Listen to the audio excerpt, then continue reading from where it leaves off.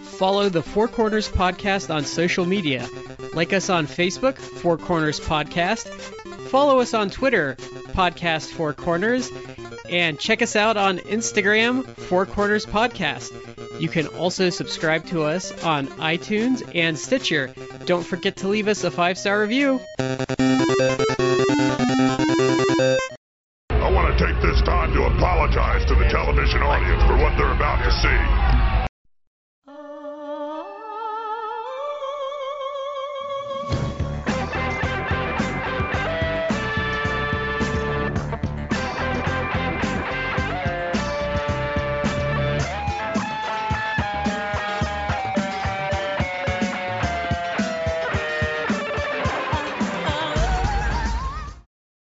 Ladies and gentlemen, welcome to the Four Corners Podcast. I'm Shad with Matt and Brad. Guys, how you doing?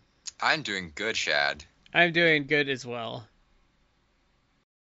Hey, everybody. Thank you for being with us for this episode. You might have wondered our last episode cut off right in the middle. Well, we'll get to that. But get quick shout-outs. First one's Collar and Elbow, the wrestling brand, collarandelbowbrand.com. Use the promo code Four Corners Podcast. That's number 4, capital C in Corners, capital P in Podcast. Save 10% on your order.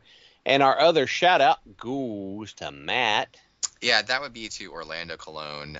Guys, Orlando Colon, as far as I know, is a free agent. Is he going to show up at the Rumble? He might. That would actually be really cool. It would.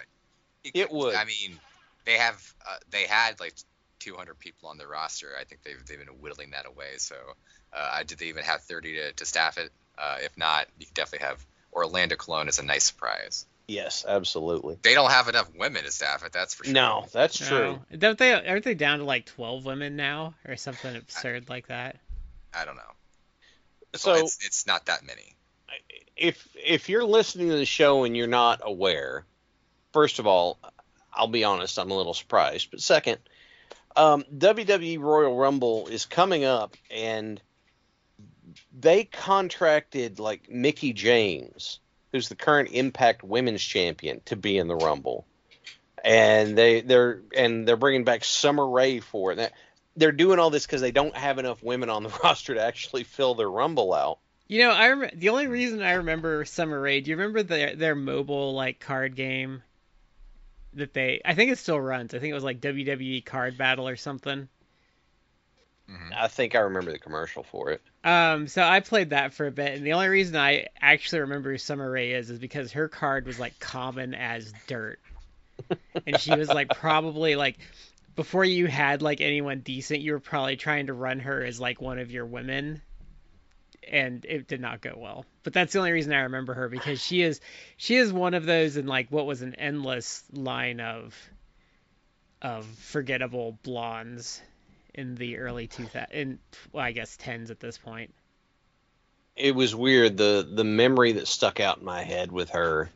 This is such a weird random memory, but she tags in, and it's like she's in this multi 6-woman tag match or something.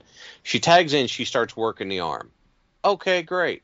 Twists the arm, puts it on the mat, drops the leg on it. We're doing good. And then she stands up and just does a splash on the arm. And I remember seeing that, and I went, that made no sense whatsoever. Like, it was shocking to me at how out of place that was. And it just, now apparently Summer is a very nice woman, a very kind, very sweet woman. That's wonderful and everything, but doing a body splash from, I don't know, a 98-pound woman across the arm of another 98-pound woman just does not seem like it would do anything. And it just stuck. Maybe the leg would be a better option for that. I could see it with the leg, but their arms are so small that it like, since at the time so many of them had, the concave stomach area, it's like her hips and her ribs would have hit the mat first, so nothing would have happened to her arm, to the arm that she was splashing on. It's also dumb because, like, you're doing kind of a blunt force thing to something you're working, which is like fine pinpointing like stuff, or you're not even doing like when Arn and Ole used to do which I wish someone would bring that back, where they would do the body slam, but they would body slam them in such a way that they were slamming them onto their arm. Oh, that hammerlock body slam? Yeah. Yeah. Oh, I love the hammerlock body slam.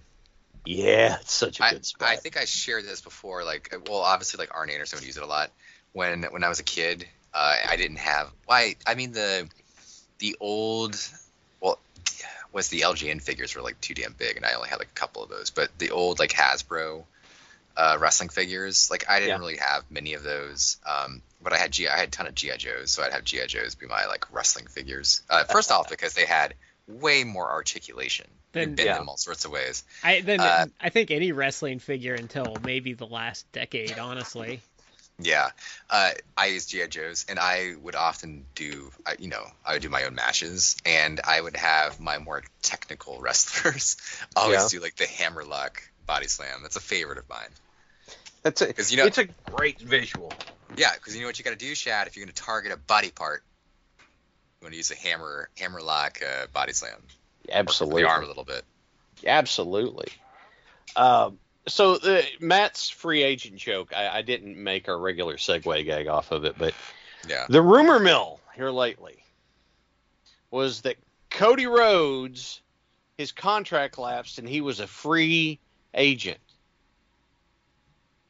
And there are parts of the internet that went buck wild about Cody showing up at the Royal Rumble to go back to work for the WWE and be in the Rumble. And all I can think is, I don't know what you guys are smoking, but there is no way I see that happening. Even if his contract had expired, I don't actually think Vince and like Bruce and those idiots see him as a big enough star to actually do that as a surprise. Or they would resent him for getting over on his own, so they would bury him if he did show up. But my question immediately was, though, well, and I think Meltzer brought up a good point that his reality show got renewed for a second year, so I think they're playing some of that up for fodder for the show. But my immediate question was, well, he's an executive there. I think that's just his performer contract, and if his performer contract expired, he would still be an executive. He just wouldn't wrestle for them. So I don't think that would work. Because I think a lot of those guys have two separate deals. Like the guys that get health insurance and stuff have office jobs, but they're also on performance contracts. Like I think I just don't think he was ever truly a free agent. Yeah. Just so everybody knows, this episode should drop on January 19th. Dynamite on the evening of January 19th, there's a Meltzer tweet that says, Cody will be at Dynamite. Incidentally, Moxley is making his return at Dynamite. Good for Mox. I'm actually really happy for him for taking the time off for why he did when he did. He said neither one of them's going to be in the Rumble. So, well, Moxley's contract probably isn't even like up. No. But him being gone for a while didn't stop people. And I think he would rather do nothing than go back to WWE, even for like a one shot. Yeah, I think he would be very happy doing nothing as opposed to going back there. And that was also done because I think that same weekend he's working the Hammerstein for GCW. You may be right. They're either a weekend apart or the same weekend, but he's working GCW around that time, so I don't think so their big pay-per-view at the Hammerstein Ballroom. It's this weekend. It's the Saturday. Or maybe it's Sunday. But it's this weekend, and so there is speculation from Meltzer because he went on the Observer show with Brian Alvarez, and they were talking about that, and they were pondering if the reason they announced Moxley versus have it be like a surprise. I mean, you kind of want to, I guess, announce things and promote them so that people tune in. But there was some talk about whether they did that or needed to do that specifically because Mox is going to be on the show, like the pay-per-view, the GCW show. Right. So it's like they don't want to have this indie promotion have Mox's first match back in like 3 months. Or just his first appearance. Yeah, I mean, I get that, but apparently that show, live attendance is completely sold out. Cool. So it's just like whatever eyes they'd be pulling into the pay-per-view. It's like $25 on Fight TV. I'm tempted to buy it only because I kind of don't even care about the Moxley match. The match I'm most looking forward to on that is Effie versus Jeff Jarrett. And it's like, that is a match I didn't know I needed in 2022, but I'm excited about it now. Well, I think Meltzer's overthinking it. So there's a couple reasons I think they announced it, and I think AEW would actually encourage that. One, you get a bigger crowd if you're GCW. But two, if you're AEW and GCW's like, hey, look, we got Jon Moxley wrestling, that gets the AEW fans going, oh, well, that means he's probably coming back soon, and starts getting their engines revving for a Moxley return. Mm-hmm. So it has like benefits for AEW too. Also, TNT or Turner Broadcasting, whichever you want to call them, has given AEW down the road for quote-unquote surprise returns or debuts. So like, no, promote it so that you get people watching. Don't make surprise stuff. Yeah, they got a little pissed off about that Christian surprise. Yeah. So I can't really say as I blame them. Like, ECW for a long time had to have a surprise every show. And frankly, it went from being there's a surprise to, oh, who's going to show up this week? And it became, passé, as opposed to you throw out, hey, Mox will be back on Dynamite on the 19th, and people are like, oh, Mox is going to be back. And, they're going to tune in for it. You're building excitement. It's not like, old school promotions, they'd cut a promo. Dusty's cutting a promo about, I don't know who's going to be there, Daddy, but someone's going to show up in the ring with me. It's like, no, because that could be anything, right? Mm-hmm. Like, that's not exciting. That could be anybody from Ric Flair to Steve the Jobber Boy. And you could still, and there's the Russo. No, it was technically accurate. Like, screw you. Promoting it's the right move. They usually, old school promotions usually did not go into the show that was going to have the mystery opponent be an actual mystery. They usually unveiled it the week of. Yeah. Or I love the AEW's little snarky teasing the debut of someone repeatedly before they actually show up, because they're promoting it, but they're not outright saying it. So there's just this little bit of question in the back of your mind about, is it really? But you got to tune in and see just to be sure. Yeah, they do. So, I think they handle their debuts fairly well because they just kind of do it. Like, even the CM Punk one, people really did point out that in all of wrestling, it shows how much people overthink all of wrestling, that it was such a novelty that he just showed up, cut a promo, and no one attacked him or anything. Yeah. And they just let people have their feel-good moment with it. Mm. Well, we have had, arguably, about 20 years of WWE being the only game in town if you didn't have the right cable package or whatever. And it just seems like they get off on, it's like, oh, it's your hometown. Guess what? We're going to embarrass you for the heat. Or, all of their little tropes that they always do so that, you always know this is going to happen. So it's not a surprise. And in some cases, it's downright upsetting. And I'm perfectly fine. It's like, oh, this guy's big return. Who's going to show up? It's like, don't do that. Don't ruin the moment for everybody. But it's like they can't help themselves from doing something like that. So I think I think Matt and you and I talk about it on this part of the award show where we talked about last week about our apathy towards WWE. I was actually listening to Alvarez talk about the Bobby Lashley versus Seth Rollins match last night. Mm-hmm. And this is someone that doesn't watch WWE anymore, and like that's why we don't really comment a lot on their on-air stuff because none of us watch really. But they're talking about it, and as soon as I saw the match, I said, okay, this is probably what's gonna happen. And they talked about the match, and like not having really watched for, I don't know, since COVID started, like I was pretty dead on to how it was gonna play out. Yeah, it's something we've said, or something I know I've said. It's just,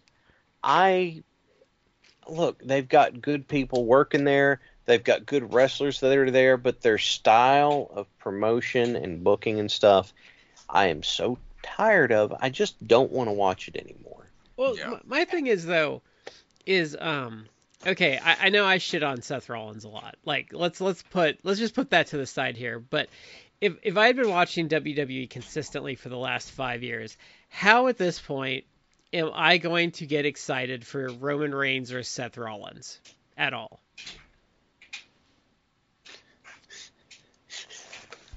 Is this the time when I break out that stupid character idea I was planning on? No.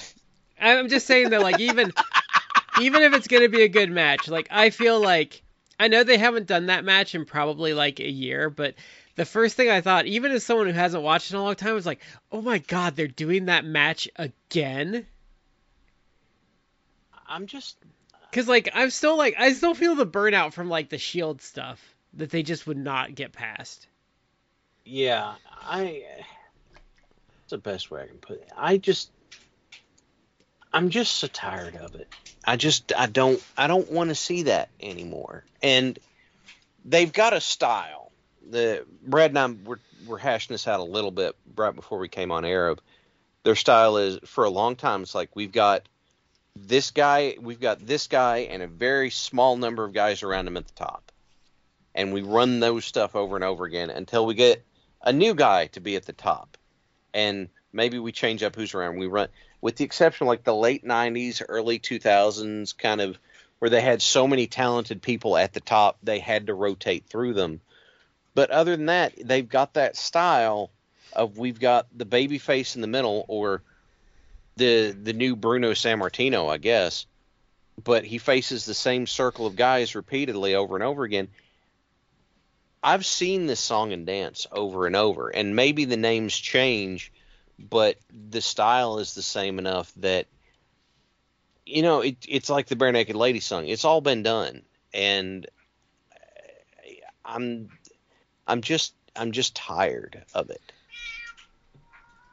And like I don't even dislike So Bobby is my cat. Lashley, but it's just like, man, like it just feels like you've been doing the same stuff with him for like a year. And they're talking about like Shelton Benjamin and Cedric like ran in. I'm like, didn't they have like a breakup last year and they're having like a breakup again? Like I'm so confused. Like it's just like did they put like the Hurt Business back together for like 2 weeks and break them up again or something? I think they did. I think they briefly got back together. Then they're, it's gone again. But I mean, like it's... Go ahead, Go ahead. Matt. Oh no, go ahead. It's not as bad as like 2001 WCW, where at the beginning of the show, Rick Steiner and Sid were trying to kill each other, and then at the end of the show, they're teaming up to go after Nash or something like that. Like it's not to that level of just schizophrenia booking, but it's also, so it's not the worst thing ever. It's not the most awful thing ever.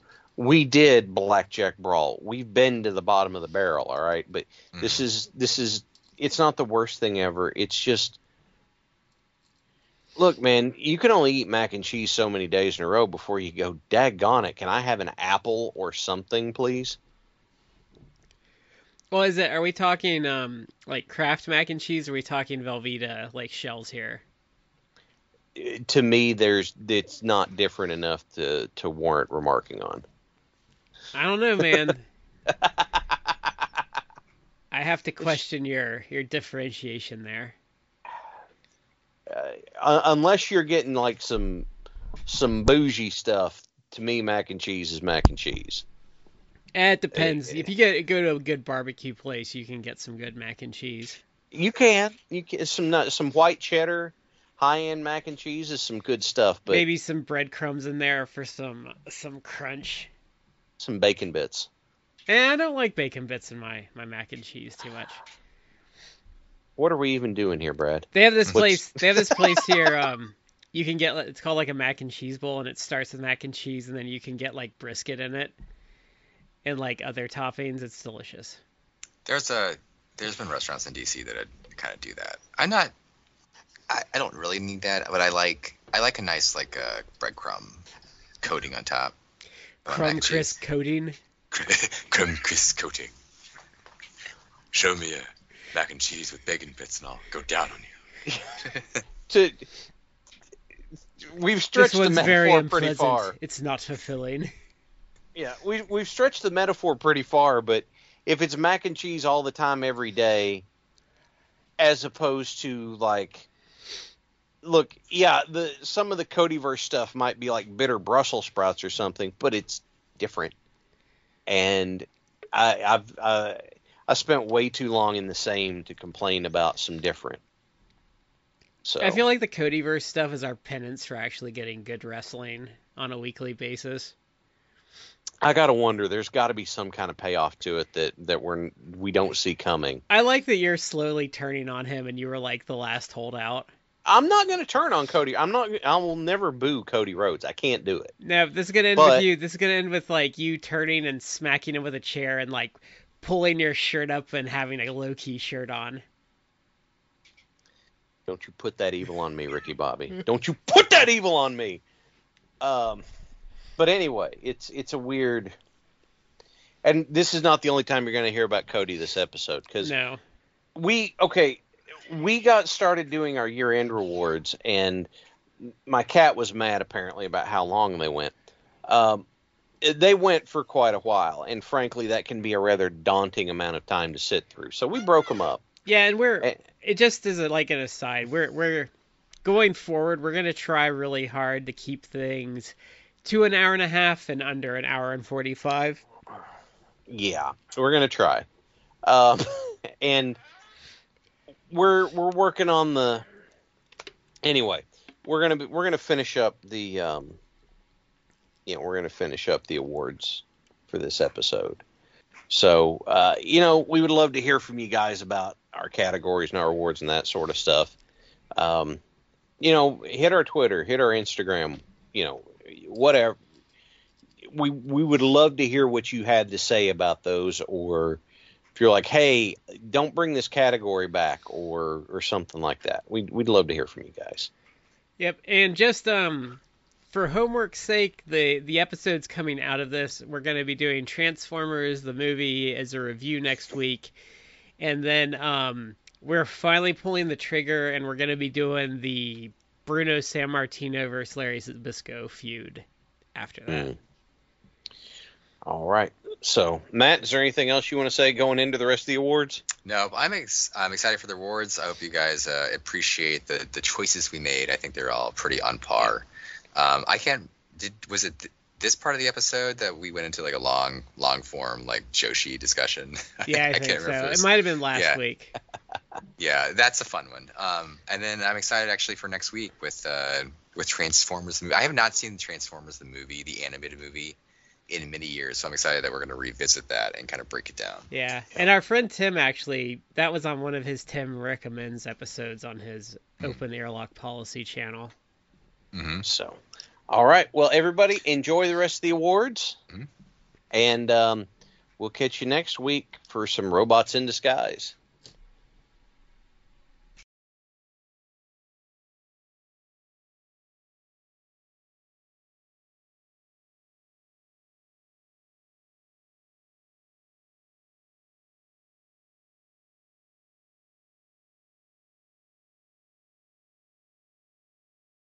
So our next category is going to be Storyline of the Year. Matt, did you have one on this? Oh, what's the category? I'm sorry, I got distracted for a second. Storyline of the Year. Oh, so I felt like they kind of got a little bit sidetracked because of real life issues, mainly Paige had a baby. Like he took some parental leave for that. But I think the Omega Page or Page versus Elite storyline to me was storyline of the year because and really it's like a storyline that I had been building like 2 years. And there's like there actually is like it's not only like multi-year, but it's also there's multiple levels to it. It has a lot of depth, but to me, like that was the storyline of the year. Yeah. They played up more like him going on parental leave, and kind of like the last third of the year, while perfectly understandable, it did kind of like put it put a little cold water on it. So that's when Matt, you had yeah. I was gonna say I'm agreeing with you on Yeah. that. Like that's my storyline of the year as well, the rise of Hangman Page. But I remember seeing discussions where it's like, no, he's going out for paternity leave, and the number of things I heard of like, oh, he's losing all of his heat, and people aren't going to remember this and that sort of thing. It's like AEW draws a different kind of fan than a lot of people are used to. Yeah. And this is not going to be what you think it is. I'm sorry. Please go on. No, I mean I can see that. It did feel like he lost a little bit of his like heat, but I did think he pulled it back, and I think his in-ring work has taken a step up, and I feel like by the end of the year, especially the matches with Daniel Bryan or Bryan Danielson, sorry, he kind of recovered things and has showing that he can hang with the elite people. I feel like going forward they need to have a good storyline for him and good opponents for him, but I think that's kind of easy to do. They obviously are looking down the road at probably a feud with MJF, and I would not be surprised if MJF takes the title from him down the road. I don't think that's going to happen yet. So I think they're going to give Page like a nice run. I could see. I think so. I think in terms of like people that he could feud with in the near term or in the next say 6 months, like you could have him feud with like Adam Cole. That'd be a good match. Like him still fighting the elite. I think you could I would do so this is what I would do. I would have him lose the title to Adam Cole towards the beginning of the summer. So why I would do this is then that would be the catalyst to doing the Elite versus Undisputed era feud that they're going to build to, I think. So the idea there is, and I've talked about this before, is slowly kind of have Adam Cole clean up Kenny Omega's messes and have him beat guys that Omega lost to or could not beat. Interesting.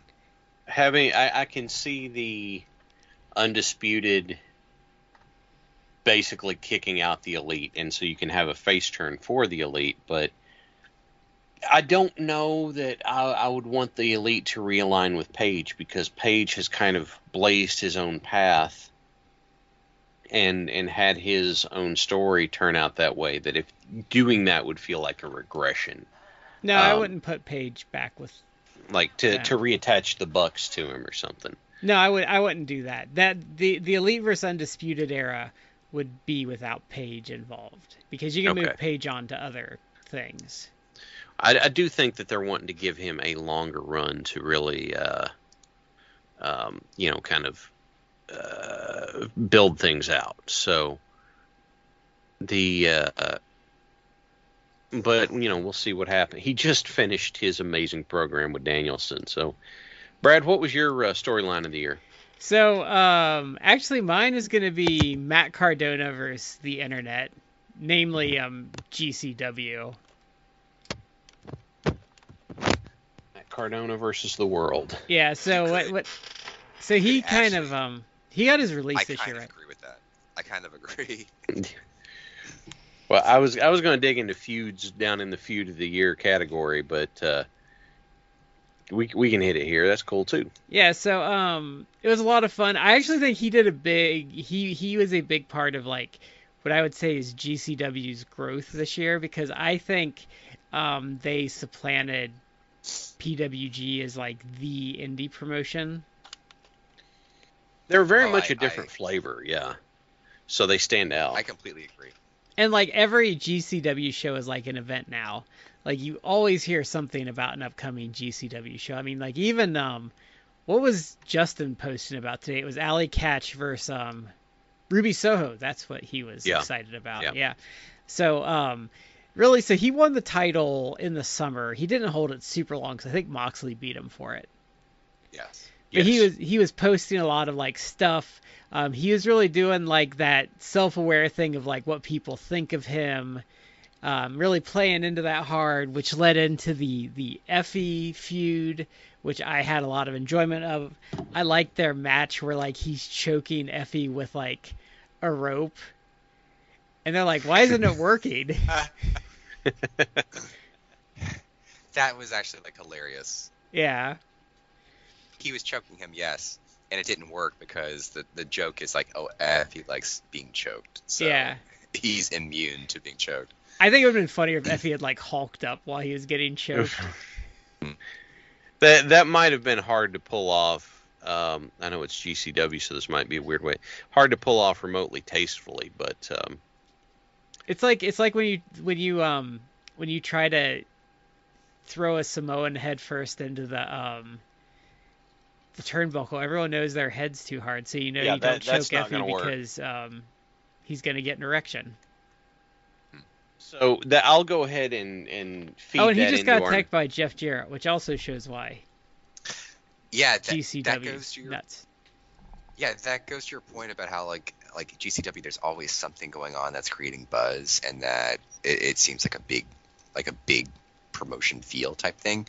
Like they're building up to a match with, how old is he now? Like in his 50s, like Jeff Jarrett against Effie, and it's like people are actually into that matchup, and they want to see that. I might actually buy the show that match occurs on, because it's got me interested. And that's something that I think that GCW is doing really, really well right now.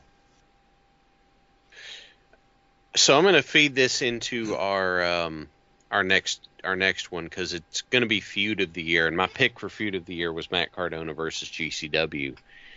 Cardona's very intentional trolling of GCW, the fact that he comes in, he wins the title, and he's like, oh no, this doesn't work. This is just a world title. It needs to be a universal title, and he made it ugly as hell.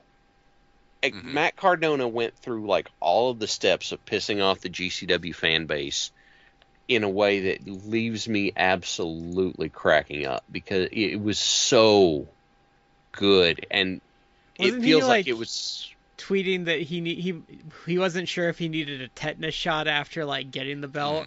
Yeah. Yes. The universal title that he made was neon green and purple and pink, and it didn't have snap closures. It was Velcro. Like, this thing was everything that GCW fans would hate. He did all of this, and honestly, I'm convinced that his troll job and all this sort of stuff is really what spurred the GCW explosion. Mm-hmm. And he leaned into it with the biggest shit-eating grin in the world, and it has worked perfectly. His accusing Joey Janela of sending him doctored pictures of like Janela and Chelsea Green, and then in the one he's holding the PBR just to make it even worse. Yeah. Oh man. For those not aware, like this occurred like over the weekend, because they're setting up a Joey Janela Matt Cardona match in GCW, and they literally replicated the Savage Flair WrestleMania 8 like storyline, where it's like the doctored photos of Janela and Chelsea Green. And even including the pose where they're at the pool, and you have Janela like on his tippy toes, like talking to Chelsea Green in a bikini. It's hilarious. And it's fantastic. He's got a belt I don't think he even owns. Yeah. That he's wearing. Oh, it's seriously so. This feud is amazing. it shows really like the creative side of like Matt Cardona. Well, I actually am in full agreement. He did that with his YouTube show, and then WWE punished him for it for the next decade. Yeah. Because he got over when he wasn't supposed to. Yeah. On his own. Matt, Zach, what are you doing with that fence? Why are you trying to climb? I'm just trying to get over, man. I'm in full agreement with you, Shad. I actually would agree like that Cardona versus GCW is feud of the year. Like he started within like a few months. He was infused with several different GCW workers, and everyone you could argue like he made it work, and he brought way more attention and positive attention to the promotion, like building feuds, building matches, getting people to buy shows. It was fantastic. Everybody wanted to see him dead. Yeah. Oh, when he had the brief time he had the title, he was parading it around like nobody. He even took the fucking belt to Disneyland, and he's like posting like Instagram and Twitter photos where he's like walking around like smiling and thumbs up at Disneyland. It's hilarious. It was hilarious. You know what this needs to end with is Matt Cardona versus Ron Funches. Who did Funches wrestle this year with? Oh, it was Tony Deppen that Funches wrestled. I have to offer this with the caveat. I don't even really like GCW because GCW's. I don't like deathmatch wrestling because there are some people that can do it well. Okay, Mox can do it well. Nick Gage can do it, but the problem is that there are so many morons that think that deathmatch wrestling is you just hitting each other with increasingly awful stuff, that I hate it because of what it does to the business as a whole, if that makes sense. Yeah. And so, it like you want to, that's fine. It is not my thing, but this feud has been it has been a masterclass in troll heat by Cardona. But the thing is, though, is I don't like it either, but GCW does a lot of stuff. There's a lot of creativity. Just the matches they pull out of nowhere. Like, they'll just, like, bring in Hoovy for a show.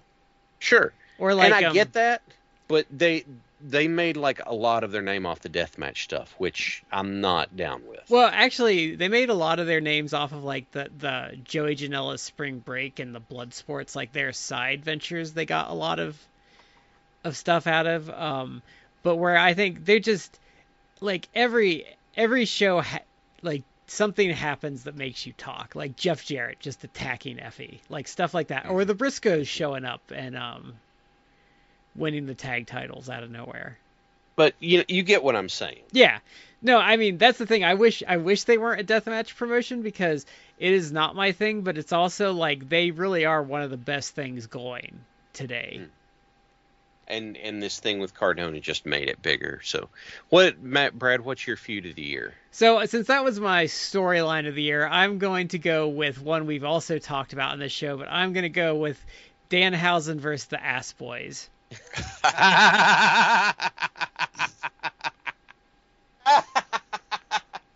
I probably liked your feud more, but I looked at the Cardona GCW one and just admire it so much. But yeah, that's great. Oh, I love that. I wish when we saw the gun club at that one convention, Brad, I wish that had been a thing at that point. It was just starting. It was just barely starting. It had not really gotten rolling yet. Yeah. All right. Our next category has finally got us due. The idea of you have someone who's, after a long time, finally getting the pat on the back you think they ought to. And my problem is that I'm splitting between two people, but they're connected. So for me, that finally got his due is Big E and Xavier Woods. Finally getting some, singles recognition for these guys that, to be honest, I think that they should have already had, because I like both of them a lot. Out of all the New Day guys, I like Kofi's actually in the third place spot, not because there's anything wrong with him. I just like Woods and Big E more. But that's my finally Kofi's got his. never been my favorite. Kofi's good. He's I like Kofi, he's but never been a worker I particularly like. I like Xavier because I used to remember watching him back in NWA Anarchy when he was just starting out as Austin Creed. I remember him on Impact as Consequences Creed. Yeah, and he would come out in the Apollo Creed getup and stuff. Yeah, I loved that. And Big E, has really he probably has the best personality in wrestling, and I really think he was a guy I had been beating the drum for a long time. I thought should have been the WWE champion. Much earlier. Yeah. But all right, better reign. Getting their due is they finally got their big moment is what. Yeah. What is okay? So I'm gonna go with Christian actually. I think that's a good call. Because so my point with this is WWE has never utilized him well. Right. He got a run in TNA when they were kind of popular, but I feel like that gets kind of brushed aside because it's TNA. But this year, he main evented the biggest non WWE or non WCW pay-per-view of all time. Show that did 200,000 buys, and you can say all this other stuff was the reason it drew, and it was because of Punk and stuff, but Christian was headlining the main event of one of the biggest shows of all time. I'm going to call it probably more of column A, but column B plays into it. Because that match that Christian Omega had was so good that you wanted to see the next one. You wanted to see the follow-up. Yeah. But yeah, he's my gets his due this year because he finally got to prove to everyone that he is a star. So I missed, it was just in an era when I didn't watch it much, but I missed a lot of his WWE singles stuff. And if I had been watching, I probably would have been mad about it because so much of it was with Orton. He was super over for all of his single stuff, and they just they never saw him that way. Well, to me, Christian Cage in AEW is rediscovering just something, rediscovering a gold nugget all over again. But all right, Matt, do you have got his due pick? So, it should be, in my opinion, it should be Big E. Hey, Matt, can you hit your volume up? You're super low. Yeah. Okay, sorry, yeah. How about now? A little higher. A little bit more, please. Yeah. Okay. That's good. There we go. There we go. It should be Big E. Mhm. And I was incredibly happy when he won the world title because that's a guy that I think a lot of us have been saying, he's so charismatic. And he's definitely a good enough worker. You could do something with him. You can push him as a main star for a long-term main star. You can make him a big deal. So it would be him, except that they then proceeded to do what they always do, where it's we popped a number and it was a feel-good moment for the night, but we don't see him as a star, so we're gonna put the title back on guy we see as a star, which is 3 guys. So it's not him only because the company failed him and they didn't really push him like they should have. They push him like every other Money in the Bank guy that wins the belt, which is oh, this is just a fluke and they're not really worthy of it. Now here, go wrestle The Miz for 9 months until we give the belt to a real star. Yeah. So it's very frustrating. So I'm not going to choose him. I'm actually going to choose a guy we already talked about, Eddie Kingston, because I feel Eddie Kingston for the last year has been getting really high-profile matches. And that kind of started in 2020 with his match with Moxley, but he's been presented more as a legitimate guy, a guy who can hang with the main eventers, and has been presented very well. and used very well. So I'm gonna say like I think he's finally getting his due. Like the dude, I said this to you guys before, but with the AEW like the figures that they're putting out, nothing makes me happier than Eddie fucking Kingston is gonna have an action figure of him made, and that's gonna be coming out like in 2022. It's like the guy deserves it. Like he's phenomenal. He's put in the work. He's paid his dues. I'm glad to see him like get just love and attention. I agree with you, Matt. The only reason I didn't pick Eddie here is because I'm waiting for that big coronation moment for him. But Yeah. I agree with like Eddie Kingston getting an action figure is like I don't think I even own any like well the only like wrestling action figure I would go looking for just to put another notch in the Eddie Kingston sales to just be like no do more with him. But I don't think that's going to be an issue. But it's a good pick. It's a good pick. Next category is favorite faction. So we'll start with Matt here. What's your favorite faction? This is tough. I'd probably argue Dark Order, and Okay. it's not because I feel like they have done like so much this year, although they certainly, you could argue like Paige winning the world title is like a nice cap to them for the year, but I feel I'm basing that only on the fact that like through the BTE being the elite stuff that they've done, like they've been presented this year. They really have been hyped up as like comedy, kind of like a comedy stable, but that actually worked. Like this year in 2021, like they became way more over because of their being the elite stuff, where they were really, really like hilarious figures, and that did start in 2020, like in the interactions they were having, like with Brody and everything like that. You're forgetting Trent's mother also being Trent's mom. Sue. yeah. A member of the Dark Order, Yes. And my favorite from this year too Papers. was they're like when Anna Jay got hurt and like no one could replace Anna. And then, like, Maki Ito's in the door, like, giving the double guns, like, what's up, motherfuckers? And they're all, like, cheering. Yes. I'm gonna choose them. Matt, I have to agree with you because I've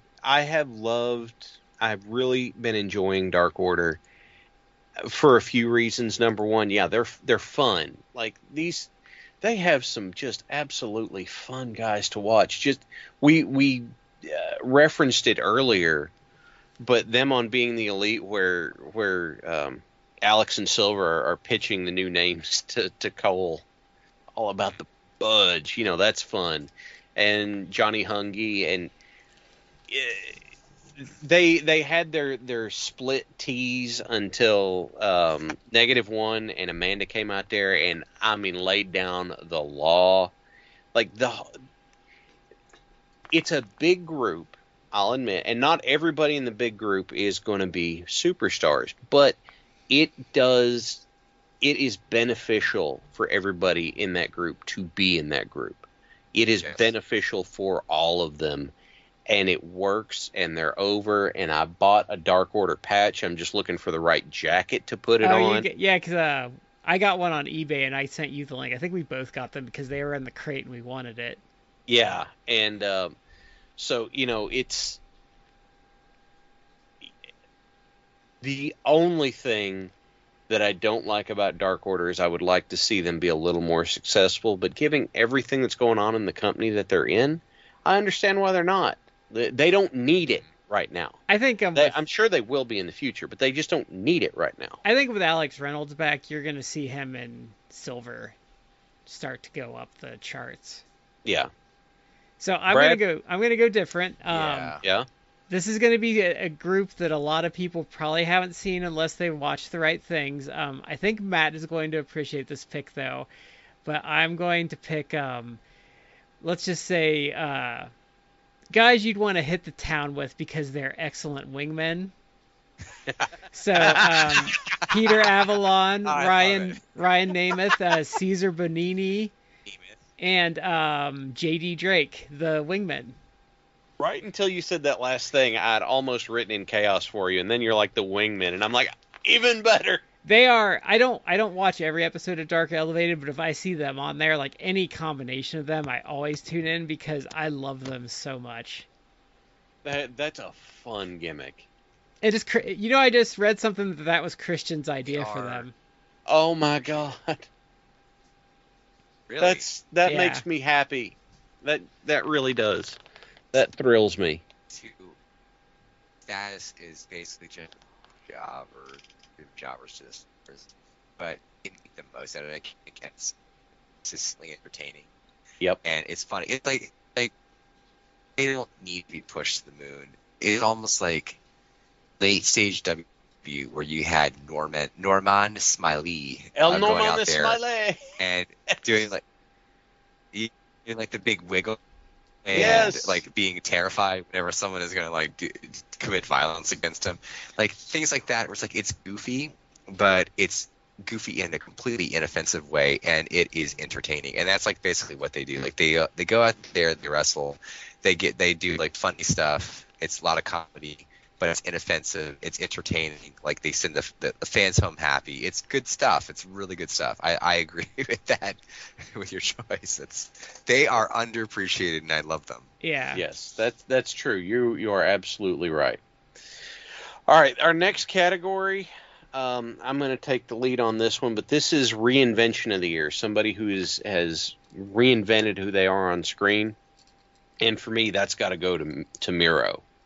Going from the best man gimmick when he came in, which I'm convinced was just a placeholder to get him on TV for a little bit, to being the Redeemer. Like, I saw the promo where he kind of switched over, and he just, was it Sabian that he just beat the piss out of? Kip Sabian. I mean, that was like, that beatdown, it was a wrestling beatdown, but it was kind of a scary one because it almost looked very authentic. And he, what he did since then and what Miro became ever since, and just dropping gold lines in his promos too. Like he wasn't on Kingston's level, but he was pretty close on the mic. The only two things motivate me in life: a vengeful God and a double jointed wife. It's just like, how do you? No, where do you come up with this? You're missing the best line. Is I don't lay down for anyone except for my wife in the hotel room after I win my match. Yeah, and just Miro went from this this scary killer in WWE to Rusev Day, which they didn't do anything with, to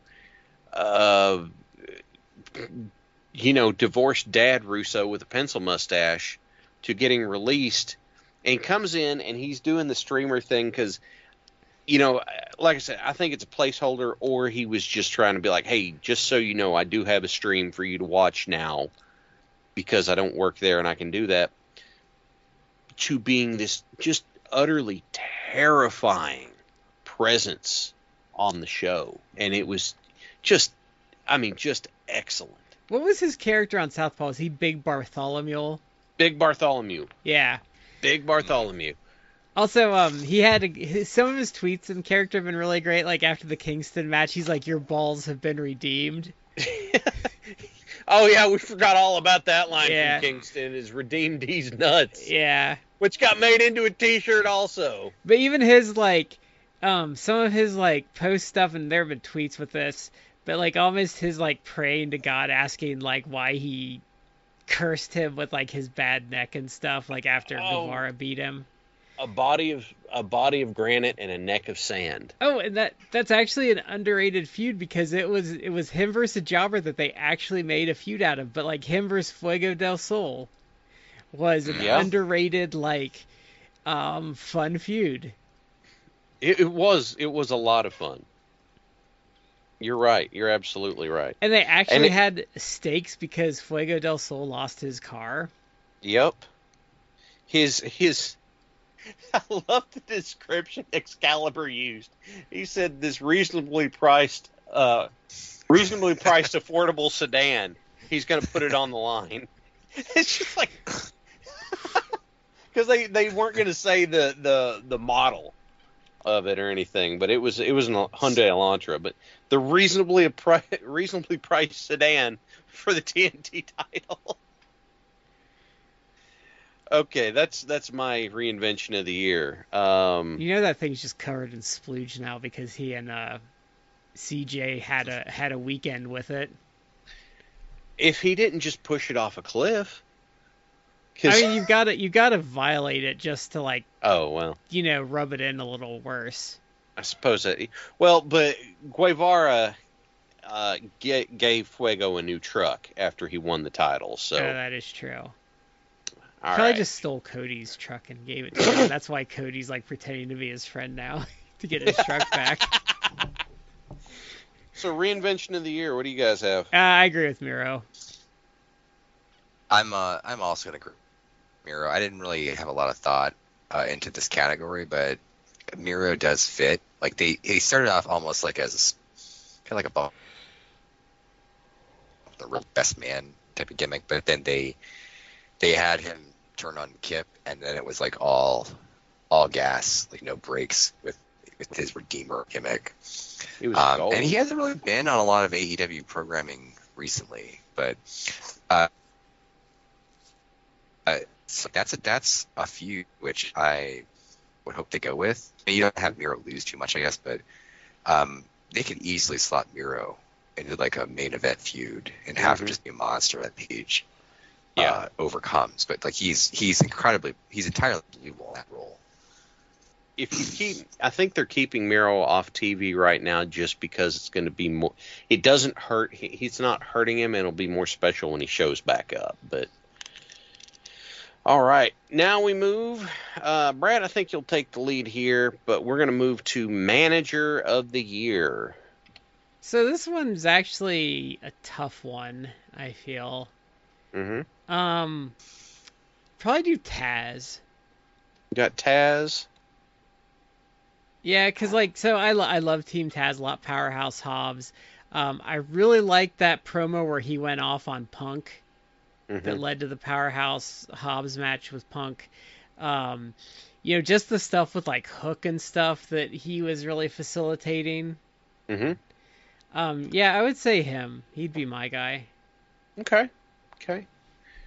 Matt, do you have Manager of the Year pick? I don't feel like there's. It's sad to say that in 2021 there still wasn't a lot of. You could really say like a lot of managers. I mean, AEW has been better with pushing managers, but it's still like. I would say Don Callis. Don Callis he fits the mold of like the old school manager who interferes where he needs to be, but also hypes up the person that they are repping. The only other person you could say like did a good job, a comparable job would be like Paul E, but it's kind of like a different vibe and style. So I would say Don Callis for Manager of the Year. See, that's a really good pick, and it was when it came down to my choice. He was in the last two. Heyman has been very good for a long time, but my problem is that Heyman's stuff hasn't changed, and so he would have won Manager of the Year, for several years past probably, but now he's up against some new blood that's very different, and Callis was very good, but he wasn't, oddly enough, he wasn't around as much as the guy I ended up picking. I ended up picking Dan Lambert as Manager of the Year for reasons we already talked about. Because, look, Dan Lambert knows exactly what he's supposed to do. Dan Lambert is supposed to be a prick. Dan Lambert, you are supposed to hate him. You are supposed to want to see someone get their hands on him. And when they finally did the blow-off, which, to be honest, as a plunder match, it was fine. It wasn't great, but it was fine. But part of the benefit that we got is the payoff was Dan Lambert got beat up a bit. And so, Dan Lambert was not afraid to draw real heat. Callis was drawing heat, but I felt like he wasn't drawing as much just because the fans respected Omega so much. But, oh, God, Lambert was such a prick. And he was so good at pissing people off that I game recognizes game. I gotta give him so much credit for that. And I don't know that he'd ever done anything like this before. So, God, he did a great job. Well, given a bunch of answers that we've had here, I think it's pretty easy to guess. Next one's promotion of the year. Matt, what you got for promotion of the year? Overall, I would actually choose AEW, and I think this is actually like it's not particularly close, only because you can make arguments like WWE has made record profits, and they have, but like creatively, they're just incredibly stagnant and just not good. Doesn't matter if they make the most money because of their TV deals and things like that, but I would not choose WWE. I would choose AEW because AEW, in my opinion, has been on fire, and their last two pay-per-views have been. You can legitimately make the argument they're two of the best pay-per-views that any North American wrestling promotion has put out there in the better part of like 30 years. Like you can compare like the last like All Out and what's the one they just did? Full Gear. Like you could compare those two with some of the best like WWF from the 90s or WCW pay-per-views from the 90s, and they would match up. So I would say AEW, like AEW, we mentioned it before, but AEW with All Out had the best pay-per-view buy rate for a non-WWE promotion in like I think like 25 years. And they followed it up with the third highest too, because Full Gear did like 145,000. Yeah, and that was based upon like hype that they built up. The All Out pay-per-view, you could argue that number pulled as big as it did, which was I think over 200,000. Yeah, because it was the first return match of CM Punk. Right. That's fair, but like the overall show was like fantastic. And it's disingenuous to say that got the buy rate it did only because of Punk. Yeah. Punk probably pushed it from like being like 120, 140 to 200. Like he had a big impact on it, but it's not like he was the whole thing. See, Matt, I gotta agree with you, and just in case we've got listeners out there that want to hear me try and be fair,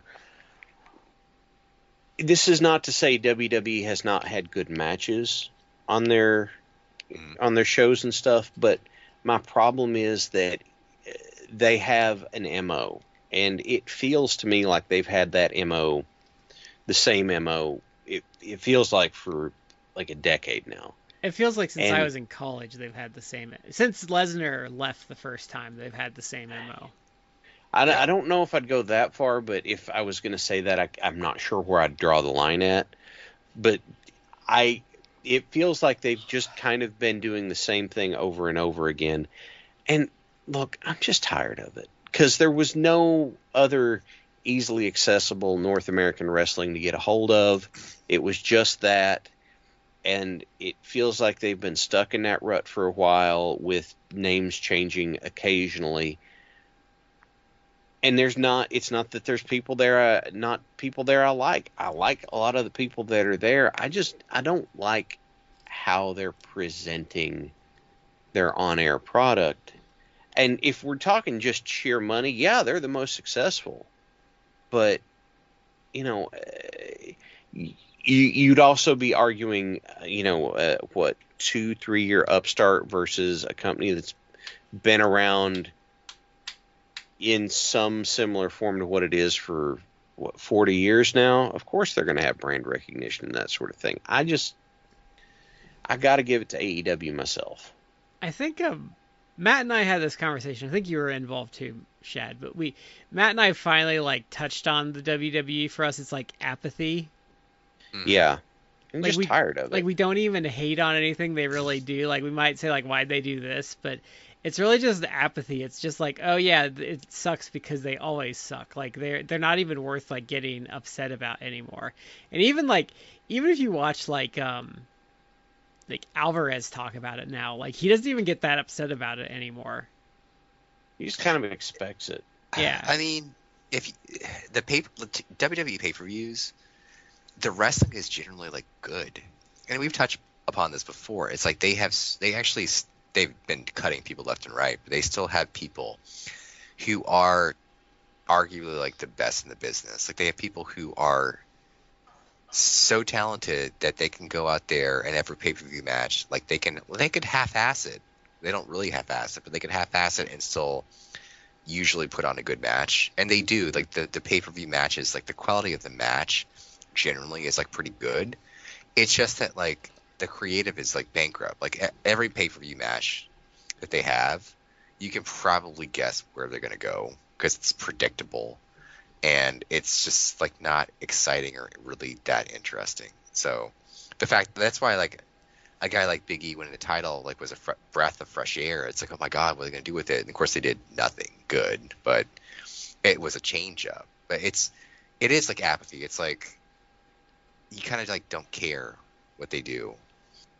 And contrast that with like AEW, where it's like every pay-per-view and sometimes even week to week on the show, it's like, what are they going to do? Like you're excited to see what they're going to do because you don't know. It's not necessarily like a foregone conclusion. Right. And that's not to say AEW hasn't had misses, but Yes. they've hit more than they've missed. I think for me where AEW is so heavy in my votes this year is and they're gonna come up a little later, but like New Japan just like totally just falling apart last year. Is why I think AEW is like so heavy in my voting and why they're also like my promotion of the year. Mhm.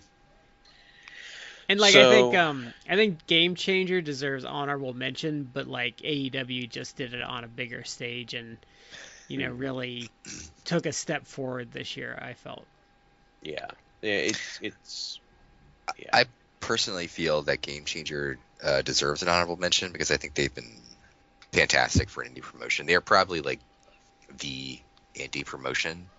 They don't always have the best matches, although they have good matches. Like they've kind of hit that like CZW spot where there is deathmatch stuff, but not every match is a deathmatch match. It's like there's a lot of like non-deathmatch wrestling in there, which is something that if you're going to be known as a deathmatch promotion, like you really can't do that. You can have like maybe 1 to 2 death matches a show, unless it's like a specialty show, but you can't do like every match a death match because people get burned out on that. But 1 or 2 like a show is fine, and the rest non-death match.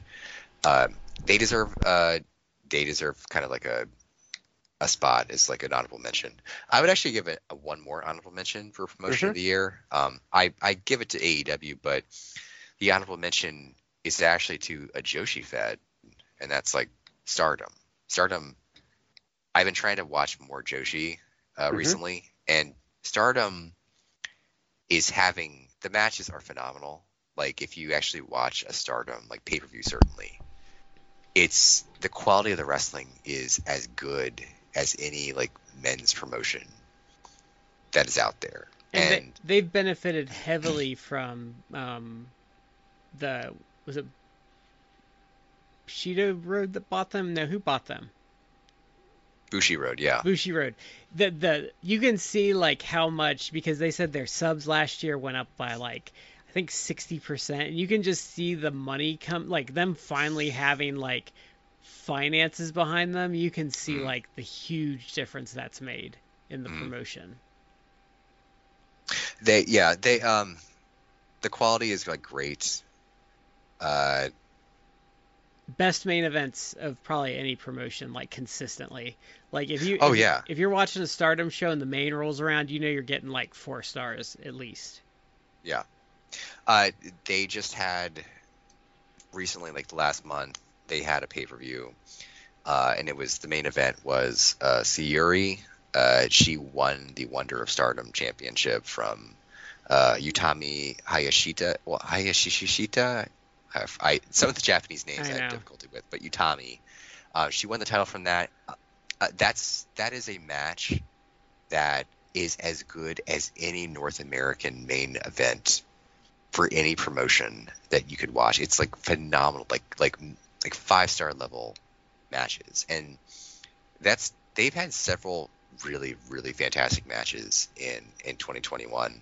They just did, this is more like a 2022 thing, but they did like a free show, like a New Year's show that is actually, I believe it's still up for free on their YouTube page.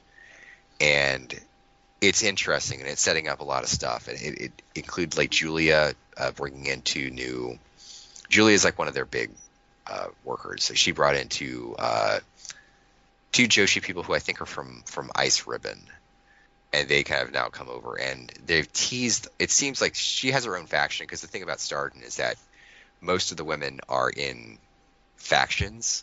And Odo Tai is like their long running, like that's kind of the heel Gaijin faction. Yes.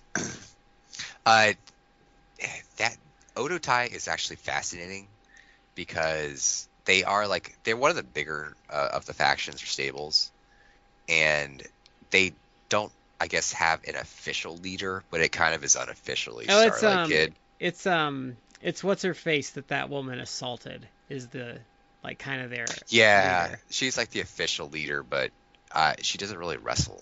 No, she can't, because that woman injured her so bad. She just usually she gets involved sometimes, and she's usually like drinking.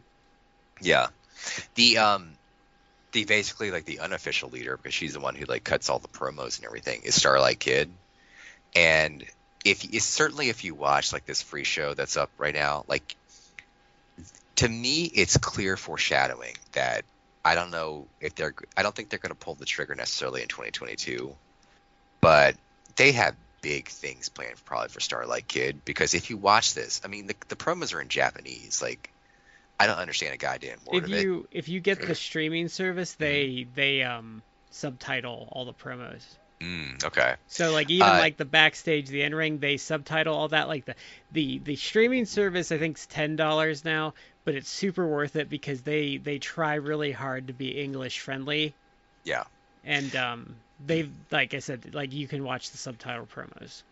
Yeah, and Starlight Kid is kind of like, they're kind of, I think, going to push her to be a main star there. I mean, she's already arguably like a really main star there, but I think that when I mean that, I mean like I could see her easily down the road becoming like the main person, like winning the championship, being the main focus of the promotion. And she's someone who, again, Japanese promos, I don't understand what the hell she's saying, but the charisma like oozes off her and comes off like really clear. So it's an exciting promotion. I think they had like a really fantastic year.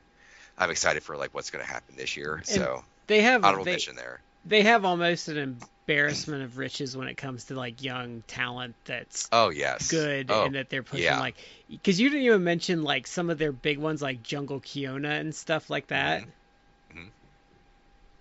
Julia, I think, is like fantastic, and she's being pushed as a main star. Yeah. But they really, that is one of the rare instances where a big corporation bought like an upstart company like that, and it's totally benefited them though, because you can just see like the cash helping them. All right. So our next category, we're coming up on the end here, but our next category is going to go to most improved. Brad, who did you have for most Jungle improved? Boy, and it's not even close. I'm with you. For me, it's Jungle Boy as well. We kind of touched on why earlier. Matt? I would actually agree too. I do think it's Jungle Boy. He's improved a ton. Although I do actually have an honorable mention. Okay. Someone who I think actually has improved like tremendously. And this is actually going back to Joshi, not Stardom, but Tokyo Joshi Pro. Maki Ito, we mentioned her earlier in the podcast. the spots she only did like a few shows with AEW earlier in 2021. Yeah. But in ring, she wasn't that great. Like she was No. okay, but not great. In the last few months, I feel like she has improved like tremendously, both in ring and also like with her character. And it helps that she's been having matches with. Let me actually look up her name so I can get it correct, pronounce it correctly, because again, I struggle with the Japanese. Let me look it up really quickly. Oh, okay, Miyu Yamashita, who is actually the champion right now in Tokyo Joshi Pro, and they've styled it where it's like they were like rival. They started together. They were friends, and they earlier in the course of the year, like they became rivals because Maki was challenging for the title. She did not win the title, but since then they've become like they rekindled their friendship, and they've been like doing tags and stuff like that. So it's almost like a weird a weird Shawn Michaels, Big Daddy Cool type of. Is that tag the team one friendship. where? Is that the woman she was wrestling where like she gets head kicked, she struggles to her feet just enough to give her the double finger and then gets her Yes. head kicked into oblivion. Yes. And she earned her respect because like she like just of the gall of doing that. Yeah. Yeah, okay. Yeah. That's probably Really- their biggest star is Yamashita. Yeah. Oh yeah, she's the champion, and she deserves it. Like she's fantastic in the ring. So that's she's really improved a ton. TJPW is an interesting promotion. Like it probably has like if you want like a character work promotion where the wrestling's still good, like because even stuff like some of the side stuff there, like the magical sugar rabbits are fun. Yes. And like that they were like a super team, but they didn't like propel them right to the belts. Like they had them like work their way up and stuff. Like they have a lot of fun characters. It is. It's a fun promotion. The ring work is not bad. It's not It's- Stardom or Ice Ribbon. It's not Stardom. I haven't seen enough Ice Ribbon to really comment. Ice about Ribbon's that. really Stardom, good in the ring. Like when you get to like top.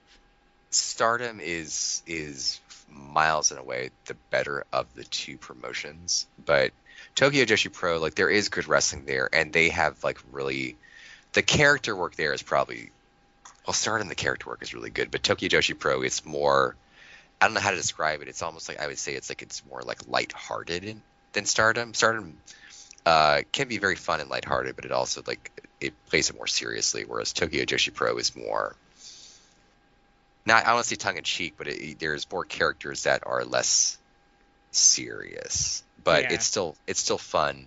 The Magical Sugar Rabbits are fun. Miyu Yamashita, which I mentioned, she's a fantastic worker.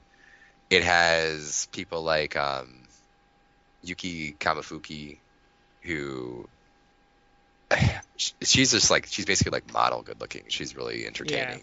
But they also have like really funny comedy stuff. Like have you seen like Pam Harajuku? Yeah. Yeah, she's like more of like a comedy worker, but she's fun too. They just have a lot of characters that have a lot of personality and are fun to watch. Yeah, I agree. I enjoyed it a lot. And sometimes you even feel like the big shows, they've even like experimented with, I think they're Scottish. They have some Scottish guys do commentary like every great once in a while. Oh, the English commentary team, I don't know if it's like for every show, but it's Chris Brooks, sorry, who does a lot of stuff with DDT, and who is it? Balian. Is it probably Aki? the guy that used to be Kid Lycos?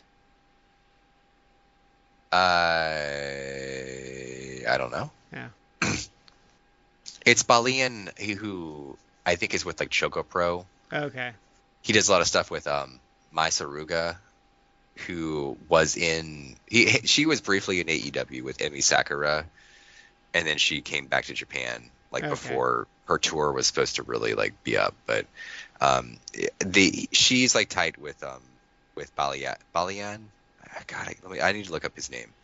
But they've been doing like English commentary, and it's actually good commentary because they're like super knowledgeable about the workers, and we'll talk about them It in really a way helps that you, because the thing with Tokyo Joshi, if you can get the English commentary, like a lot of them, especially like the one that's from France that has her like servant with her, like some of them have very like complex backstories.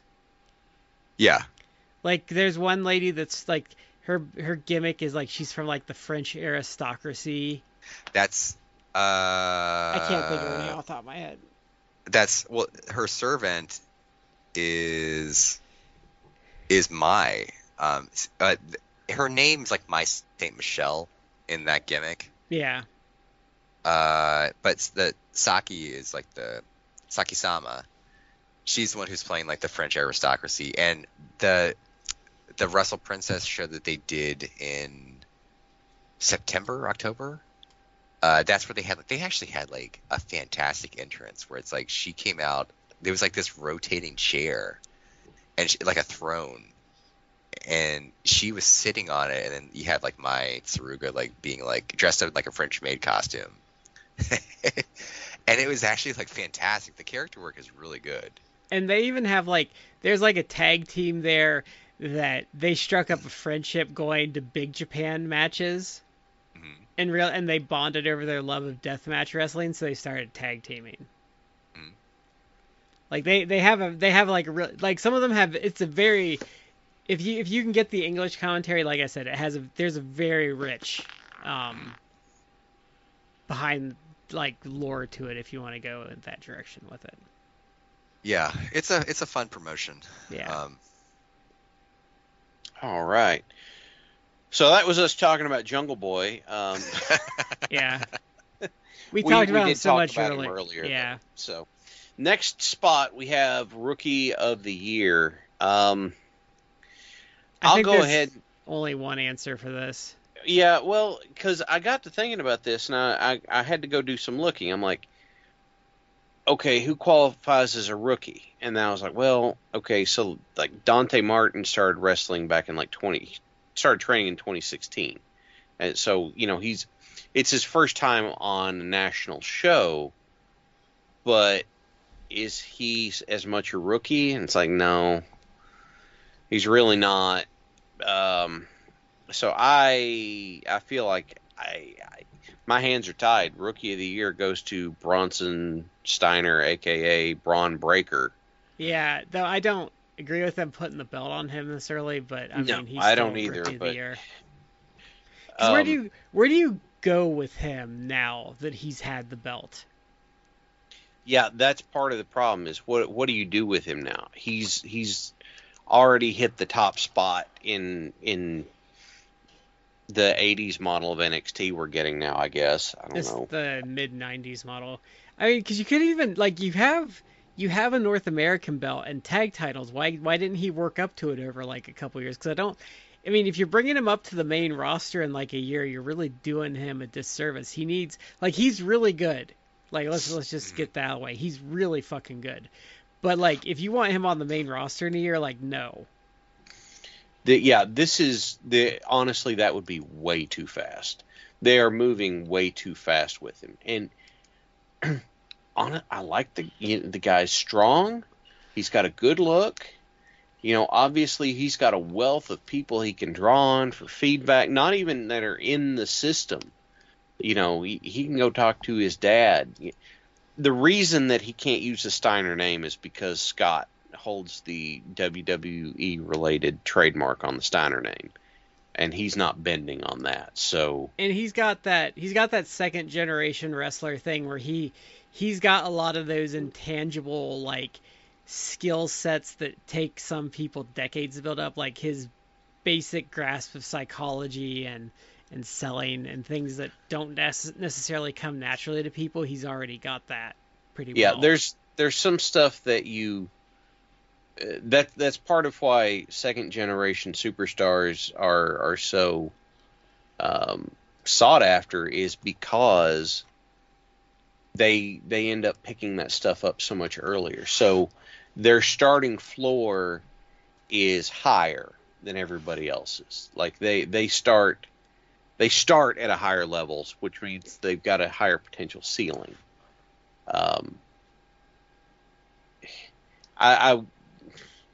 But they don't need to be calling him up to the main roster anytime soon.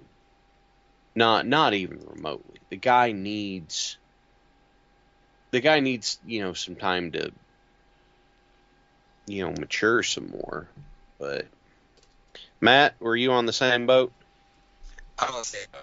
I think Braun Breaker, like I can agree with like the criticisms about pushing him too hard, too fast. Mm-hmm. But the guy has really, like, if you want to, you have to probably go back to someone like Kurt Angle in terms of like the raw ability this guy has, like, so young.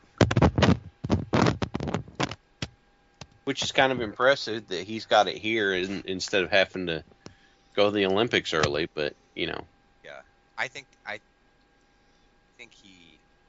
I mean, it's WWE. I have like no faith. I'm not gonna screw it up in some way, but like, I think there is a lot of potential there with him. you turn yourself back up a little bit again, Matt. Yeah, You sorry. got quiet again. Yeah, I don't trust the WWE, Yeah. but I do think there's a lot of potential that he could be a huge star in the wrestling business. So I kind I of do see too. him as that guy in 5 years that's going to be like a big deal somewhere else. He might be. But I don't know yet. We'll have to see what happens. So this is going to move over to something Brad alluded to earlier, and that's worst promotion. So Brad, why don't you go ahead and... So I know what everyone's thinking, that we're going to go for the low-hanging fruit here, but I'm actually going to go with a promotion that screwed over one of their talents finally getting their big moment this year. They treated their talent miserably, were particularly gigantic failures when it came to COVID protocols. I know you're still thinking what I'm going with, but you're wrong. And also took an awesome title with a long lineage and threw it away for a butterfly. So, New Japan, I never thought I'd say this, but you get my worst promotion of the year for overall sucking, screwing up Kota Ibushi's, like, what should have been his year, doing the stupid stuff with that world title belt, giving it to Will Ospreay, and then getting a bunch of your talent COVID infected because you weren't taking it seriously. Like, so you get my worst promotion of the year award. I'm in a place where I don't even follow New Japan that much, but the truth is, look, WWE has done some stuff not good, and they've done some stuff fine. But this is not a, for the most part, WWE has just been kind of samey, stale, as opposed to just being bad. So, we had talked about it some. Brad brought me around. If I'm going to pick worst promotion, yeah, it's going to be New Japan. Like, you have brought me on board, Brad. The Kota Ibushi thing really stings because New Japan had been falling off, and that was actually keeping a lot of people watching. Was to get to finally see his big moment. Matt, I would well, I was actually going to argue like Ring of Honor because they're allegedly reopening like April 1st. For WrestleMania weekend, which I didn't think was actually going to happen. But otherwise, it's like a company that, for all intents and purposes, like folded at the end of 2021. And just in general, I think was doing a bad job all around. But oh yeah, definitely. You kind of like won me over to change the answer because I forgot in New Japan, I feel like it's been so hurt by the pandemic that they have kind of like in many ways, like creatively and also like from just running shows, they've been really hurt by things that they've become almost like an afterthought to me. But I actually would have to agree with you guys because I forgot like the first third of the year, like how they fucked things up. Because it's like, I understand that the pandemic is kind of screwing things up, especially with attendance. but you have Kota Ibushi, who's not even like a young dude. He's like in his late 30s. It's like, you need to give this guy like his big run, like now. Yeah, I don't care if it's a pandemic, like run with it and get people invested in him and the promotion, etc. And they steamrolled right over that to put the title on fucking Will Ospreay, who dropped it almost immediately through allegedly like injuries, but it also seems like there's some weird like chicanery going on behind the scenes. And stuff I don't think he was even wrong about, because I think he bolted the country because he got like COVID exposed and all that stuff. And, Yeah, like, I as mean, soon as he could, he got out. yeah, it's just been a lot of like weird shit that they've been doing with people, with workers, and it just seems like mismanaged this year. So I'm hoping they can break out of that for 2022. But I think you've won me over. Like, worst promotion would almost go to them hands out for like botching Kota Ibushi. Like, how do you do that? Yeah. Like, you could make the argument for Ring of Honor, but the flip side of that is Ring of Honor went down because Sinclair pulled the plug on them. Ring of Honor kept paying their talent even when they weren't running shows. They kept paying them as their normal stuff. So as far as I'm concerned, that's going to go a long way to taking them out of a bottom slot. So, yeah. Yep, New Japan. Actually, ROH during the pandemic probably did the most right by their talent and then paid the price for it. That's true. That's true. Yeah. So this is going to bring us to our last category, and that's the most hated wrestling-related thing of the year. Oh, I have answers for this. All right, I have a particular answer. If you guys don't mind, I'll go ahead and throw mine here. I think Matt and I are going to agree, so we'll let you go. Okay. So the thing that I hate the most this year, and some of this it may just be off perception, but the thing I hate the most have been the WWE releases. Because we're not just talking about like, well, we're not doing anything with you, so we're going to cut you loose. Some of these releases have seemed almost malicious.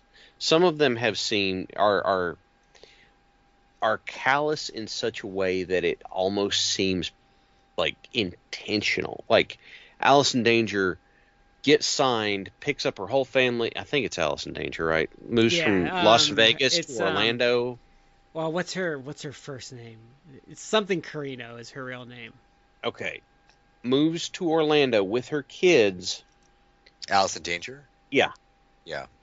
Gets cut a month later after she's uprooted everything all the way across now on her kid's first day of school there. That and why? Nobody had an answer why. They just did it. Is that what Lenny Leonard was going off on Twitter that one day?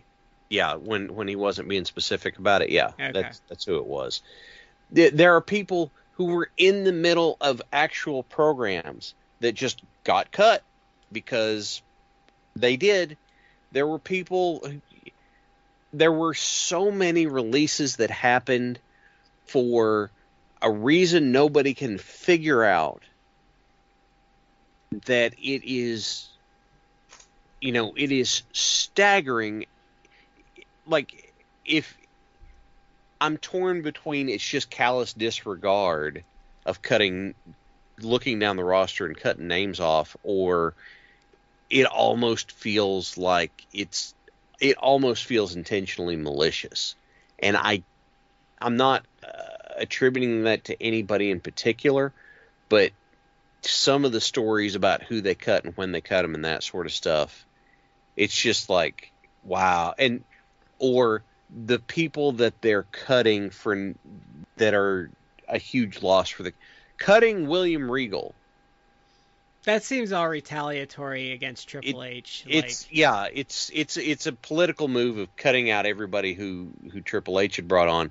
But having William Regal around as an agent just seems massively valuable to me, for the petty reason of, that was a Hunter hire. We're getting rid of that. Like, there's just so many things about these releases that baffle, confuse, or piss me off. That Like I Scott just, Armstrong. Like, why did they get rid of Scott Armstrong? yeah. Well, okay. Remember, Scotty Too Hottie bailed because of the releases. He looked around. He was just like, nope, I don't want to work here anymore. I'm out.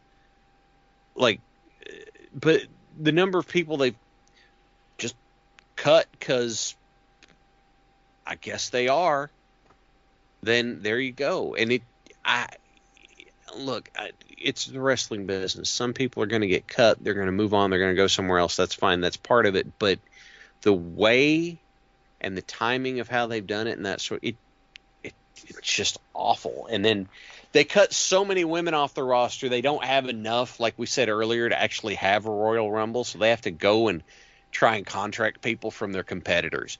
What the hell? But what is that? But some of them I think are really heartless. Like, what's a guy like Road Dogg supposed to do now?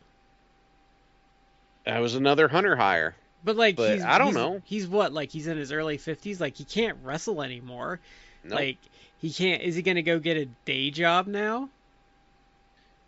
I doubt it. And he probably thought he had a pretty settled life because yeah, he did do other stuff, but he's been pretty, he's done a lot for them over the last decade.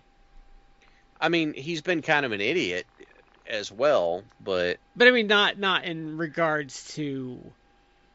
But he was towing the company line. Yeah.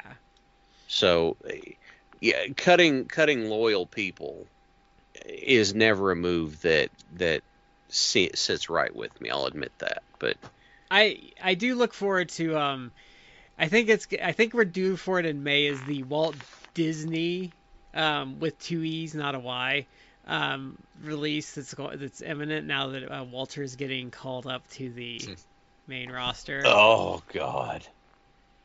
Yeah, let's wait for that. I think the problem is it's Nick Khan and he thinks like this is Hollywood and you can just chuck people with nary a care.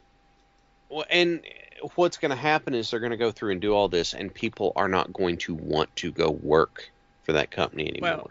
Well, I don't want to get too deep into it, but we should probably do an episode where we talk about this more in depth. But I think they're selling. I think they're going to look for a buyer. If they can find one. And this reeks of company behavior of they're maximizing their profits by cutting out everything that you need for like long-term sustainable health to make for short-term gain. So you're saying this is a venture capital move? Yeah. Matt, what were you going to say? I agree with Brad. Like I do think I didn't start 2021 thinking they wanted to sell, but I ended the year thinking that's exactly what. Yeah. They want. I think that they want to sell. Each subsequent release just makes it more apparent because like they're going to be down to like 5 hours of Roman on TV every week. Yeah. Well, and Freddie Prinze Jr. had an interview where he claimed that they were going to try and sell to Fox, but it didn't work. So, I don't know why he would have reason to lie about that. And if he's being honest about it, then, I mean, that just makes the writing on the wall that much more clear. I think they tried to sell it on the last TV deal. Yeah. And I think the Peacock move is like the start of it. And I think Universal's going to end up buying them unless Disney somehow sweeps in and like scoops them up. Oh God, a mouse-shaped championship. Yes, right. And I really think you want Universal to end up with them because I think Disney would fuck it up horribly. Yeah. Like it would make what they've done with Star Wars look like a masterpiece. Can you imagine focus group testing wrestling? Yeah, like it would be terrible. So, what about you guys? What's your most hated thing of the year for wrestling? Do you want to go first, Matt, or do you want me to go? You go. Cody. He really cemented that with winning the belt from Sammy, which really just was like one of the most fucking tone deaf. Well, I mean, among a litany of tone deaf things he's done this year, that was perhaps the most tone deaf thing he's done all year. I would probably agree, but I'm I'm still at the level where I'm just kind of confused by what they're doing with Cody. It seems like they're trying to go with some like too smart for its own good meta storyline with him. And I know like people like Brian Alvarez have like they pontificated about this, but it seems like he seems kind of confused, but it's also like he's making the argument, which might be something to it, where it's like Cody's actually a heel. He's just a heel who doesn't believe or recognize that he's a heel. So he continues on acting as if he's a face, but does things that are designed to basically get heel heat on him. But I don't know, like that seems like too clever by its own half. But you need the audience to realize that's happening, which I don't think's. You need to not have X-Pac heat for that to work too. I at this point I'm just confused. Like if that's the way they're going, I don't know why they're going the way they are going about it with it. But I've expressed before, like I don't dislike Cody. I think he's a good worker. I still like the guy, but they do things with him that it almost seemed like designed to draw heat, and it's things like him basically kind of winning the Malachi Black feud at the end of the day. Like to me, make no fucking sense. And that really hurt Malachi Black too. Like he's not recovered from that. I don't know if I entirely agree with that because I think they're still doing stuff with him that I think he can recover easily, especially with some of the promos and him.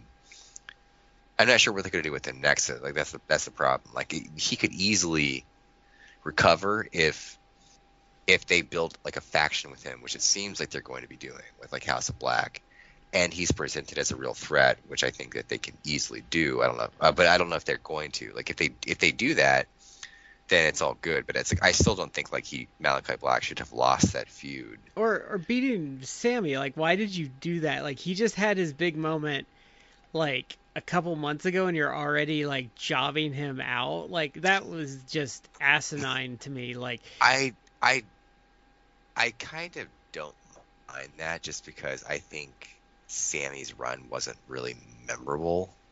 No, but he really didn't get time though, either.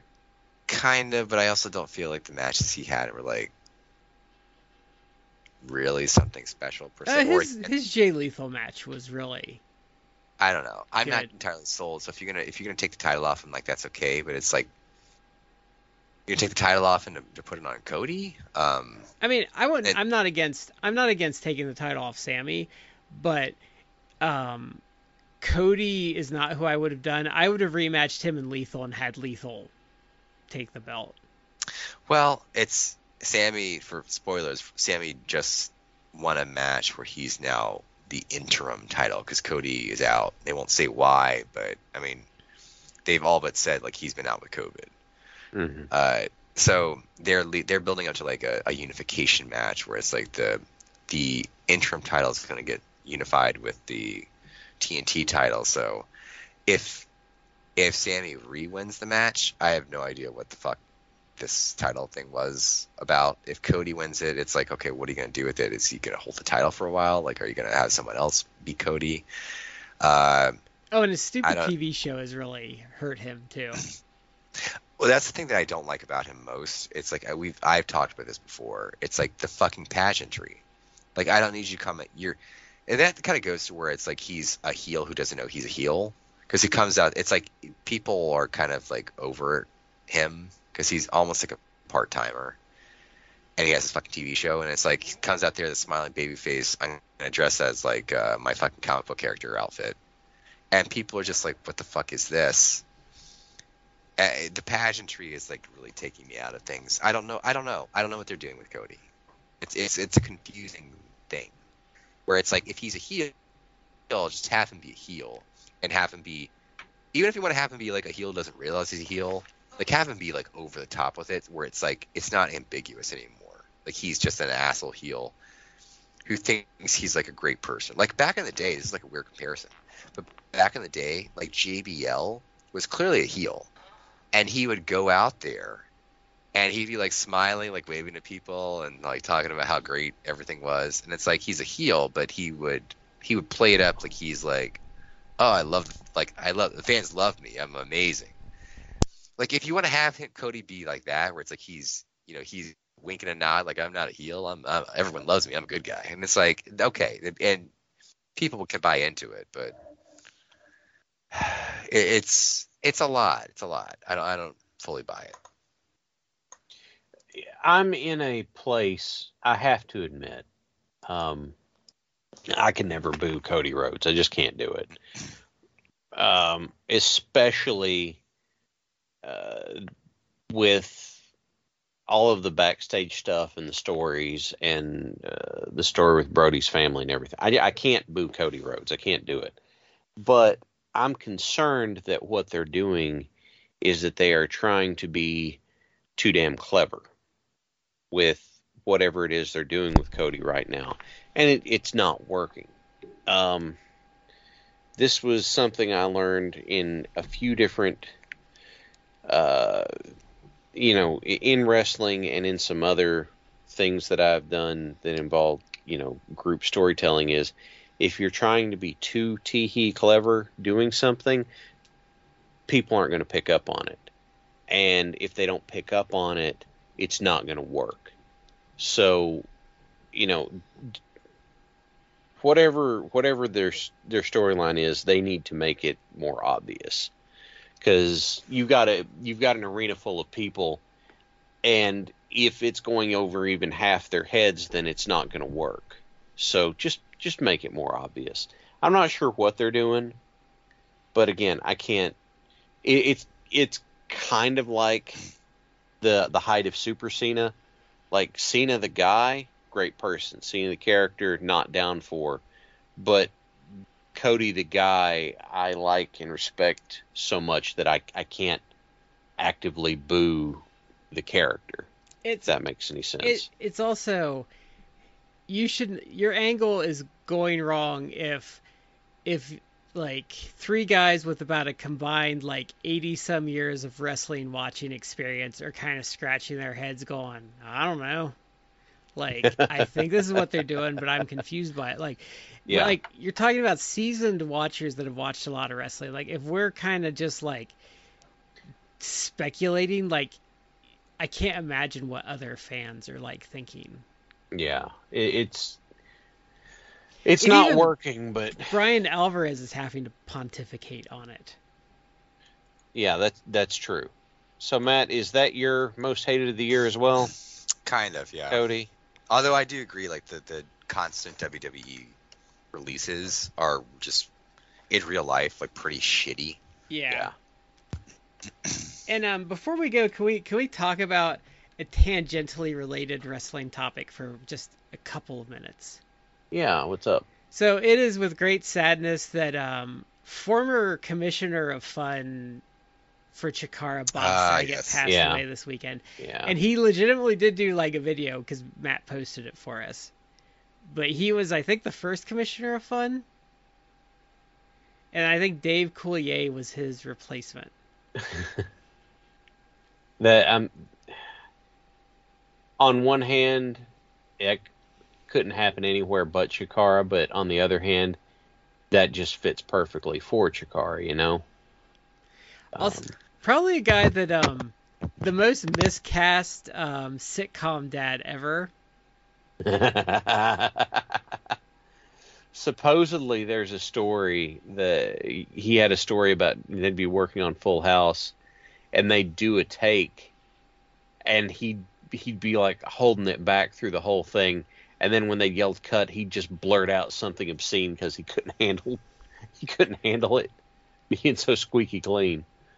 But you know what's funny is he actually had a big comeback in the 2000s because of the Aristocrats movie. Yeah. And then people like actually saw like, oh wait, this guy really is funny. Yeah. But he's the best part of Half Baked too.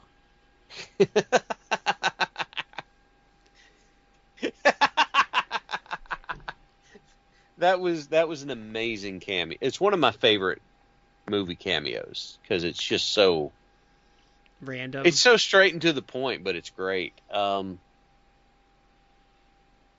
and he do the the Shane- Fuller House thing at all? He did. Okay. Although, like the original 3 guys, so him and Dave Coulier and John Stamos, like they were not in every episode. They were more Right. like special guest stars. The shame of this is like he had put out they theorized that he passed away. Like they went and checked his room at like 10 a.m. and he had sent out a tweet at like, I don't know, 3:40 that morning about being excited for the upcoming tour. And, just somewhere in there, he's just gone. And that, that sucks. He's 65. And it sucks because, he's having a big career resurgence. He was going to have a special coming up. He was doing a good, he's doing a good stand-up tour. And then, there we go.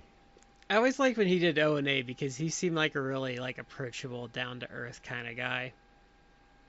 I also get the impression he did. He was, he did the Working Blue and that sort of stuff because he was kind of angling into a niche as opposed to that being who he was as a person. He was just really good at doing that kind of comedy. If that makes sense. Yeah. So, I don't. Yeah, it sucks. I brought it up because I like him a lot, but also because he was the commissioner of fun in Chikara, like in the That's early true. years. Yeah, that's true. So, yeah, that sucks. But I think that's all the categories we had. And I have record of our votes on it. But yeah, that's our 2021 year-end awards.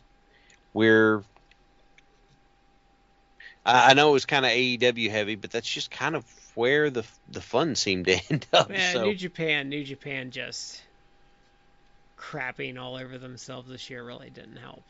Yeah. So we would love to hear from you guys. What do you think of our awards? You think we were on base? You think we were off base? We would love to hear from you on our social media. And I know it's in the bumper, but just to say it again, on whatever platform you listen to this podcast through, if you'd be so kind to leave us a review so it can, be shared with some more friends and that sort of stuff, we'd appreciate it. So with all that being said, this is Shad with Matt and Brad. We've been in 3 quarters. You're in the 4th, and we'll see you next time.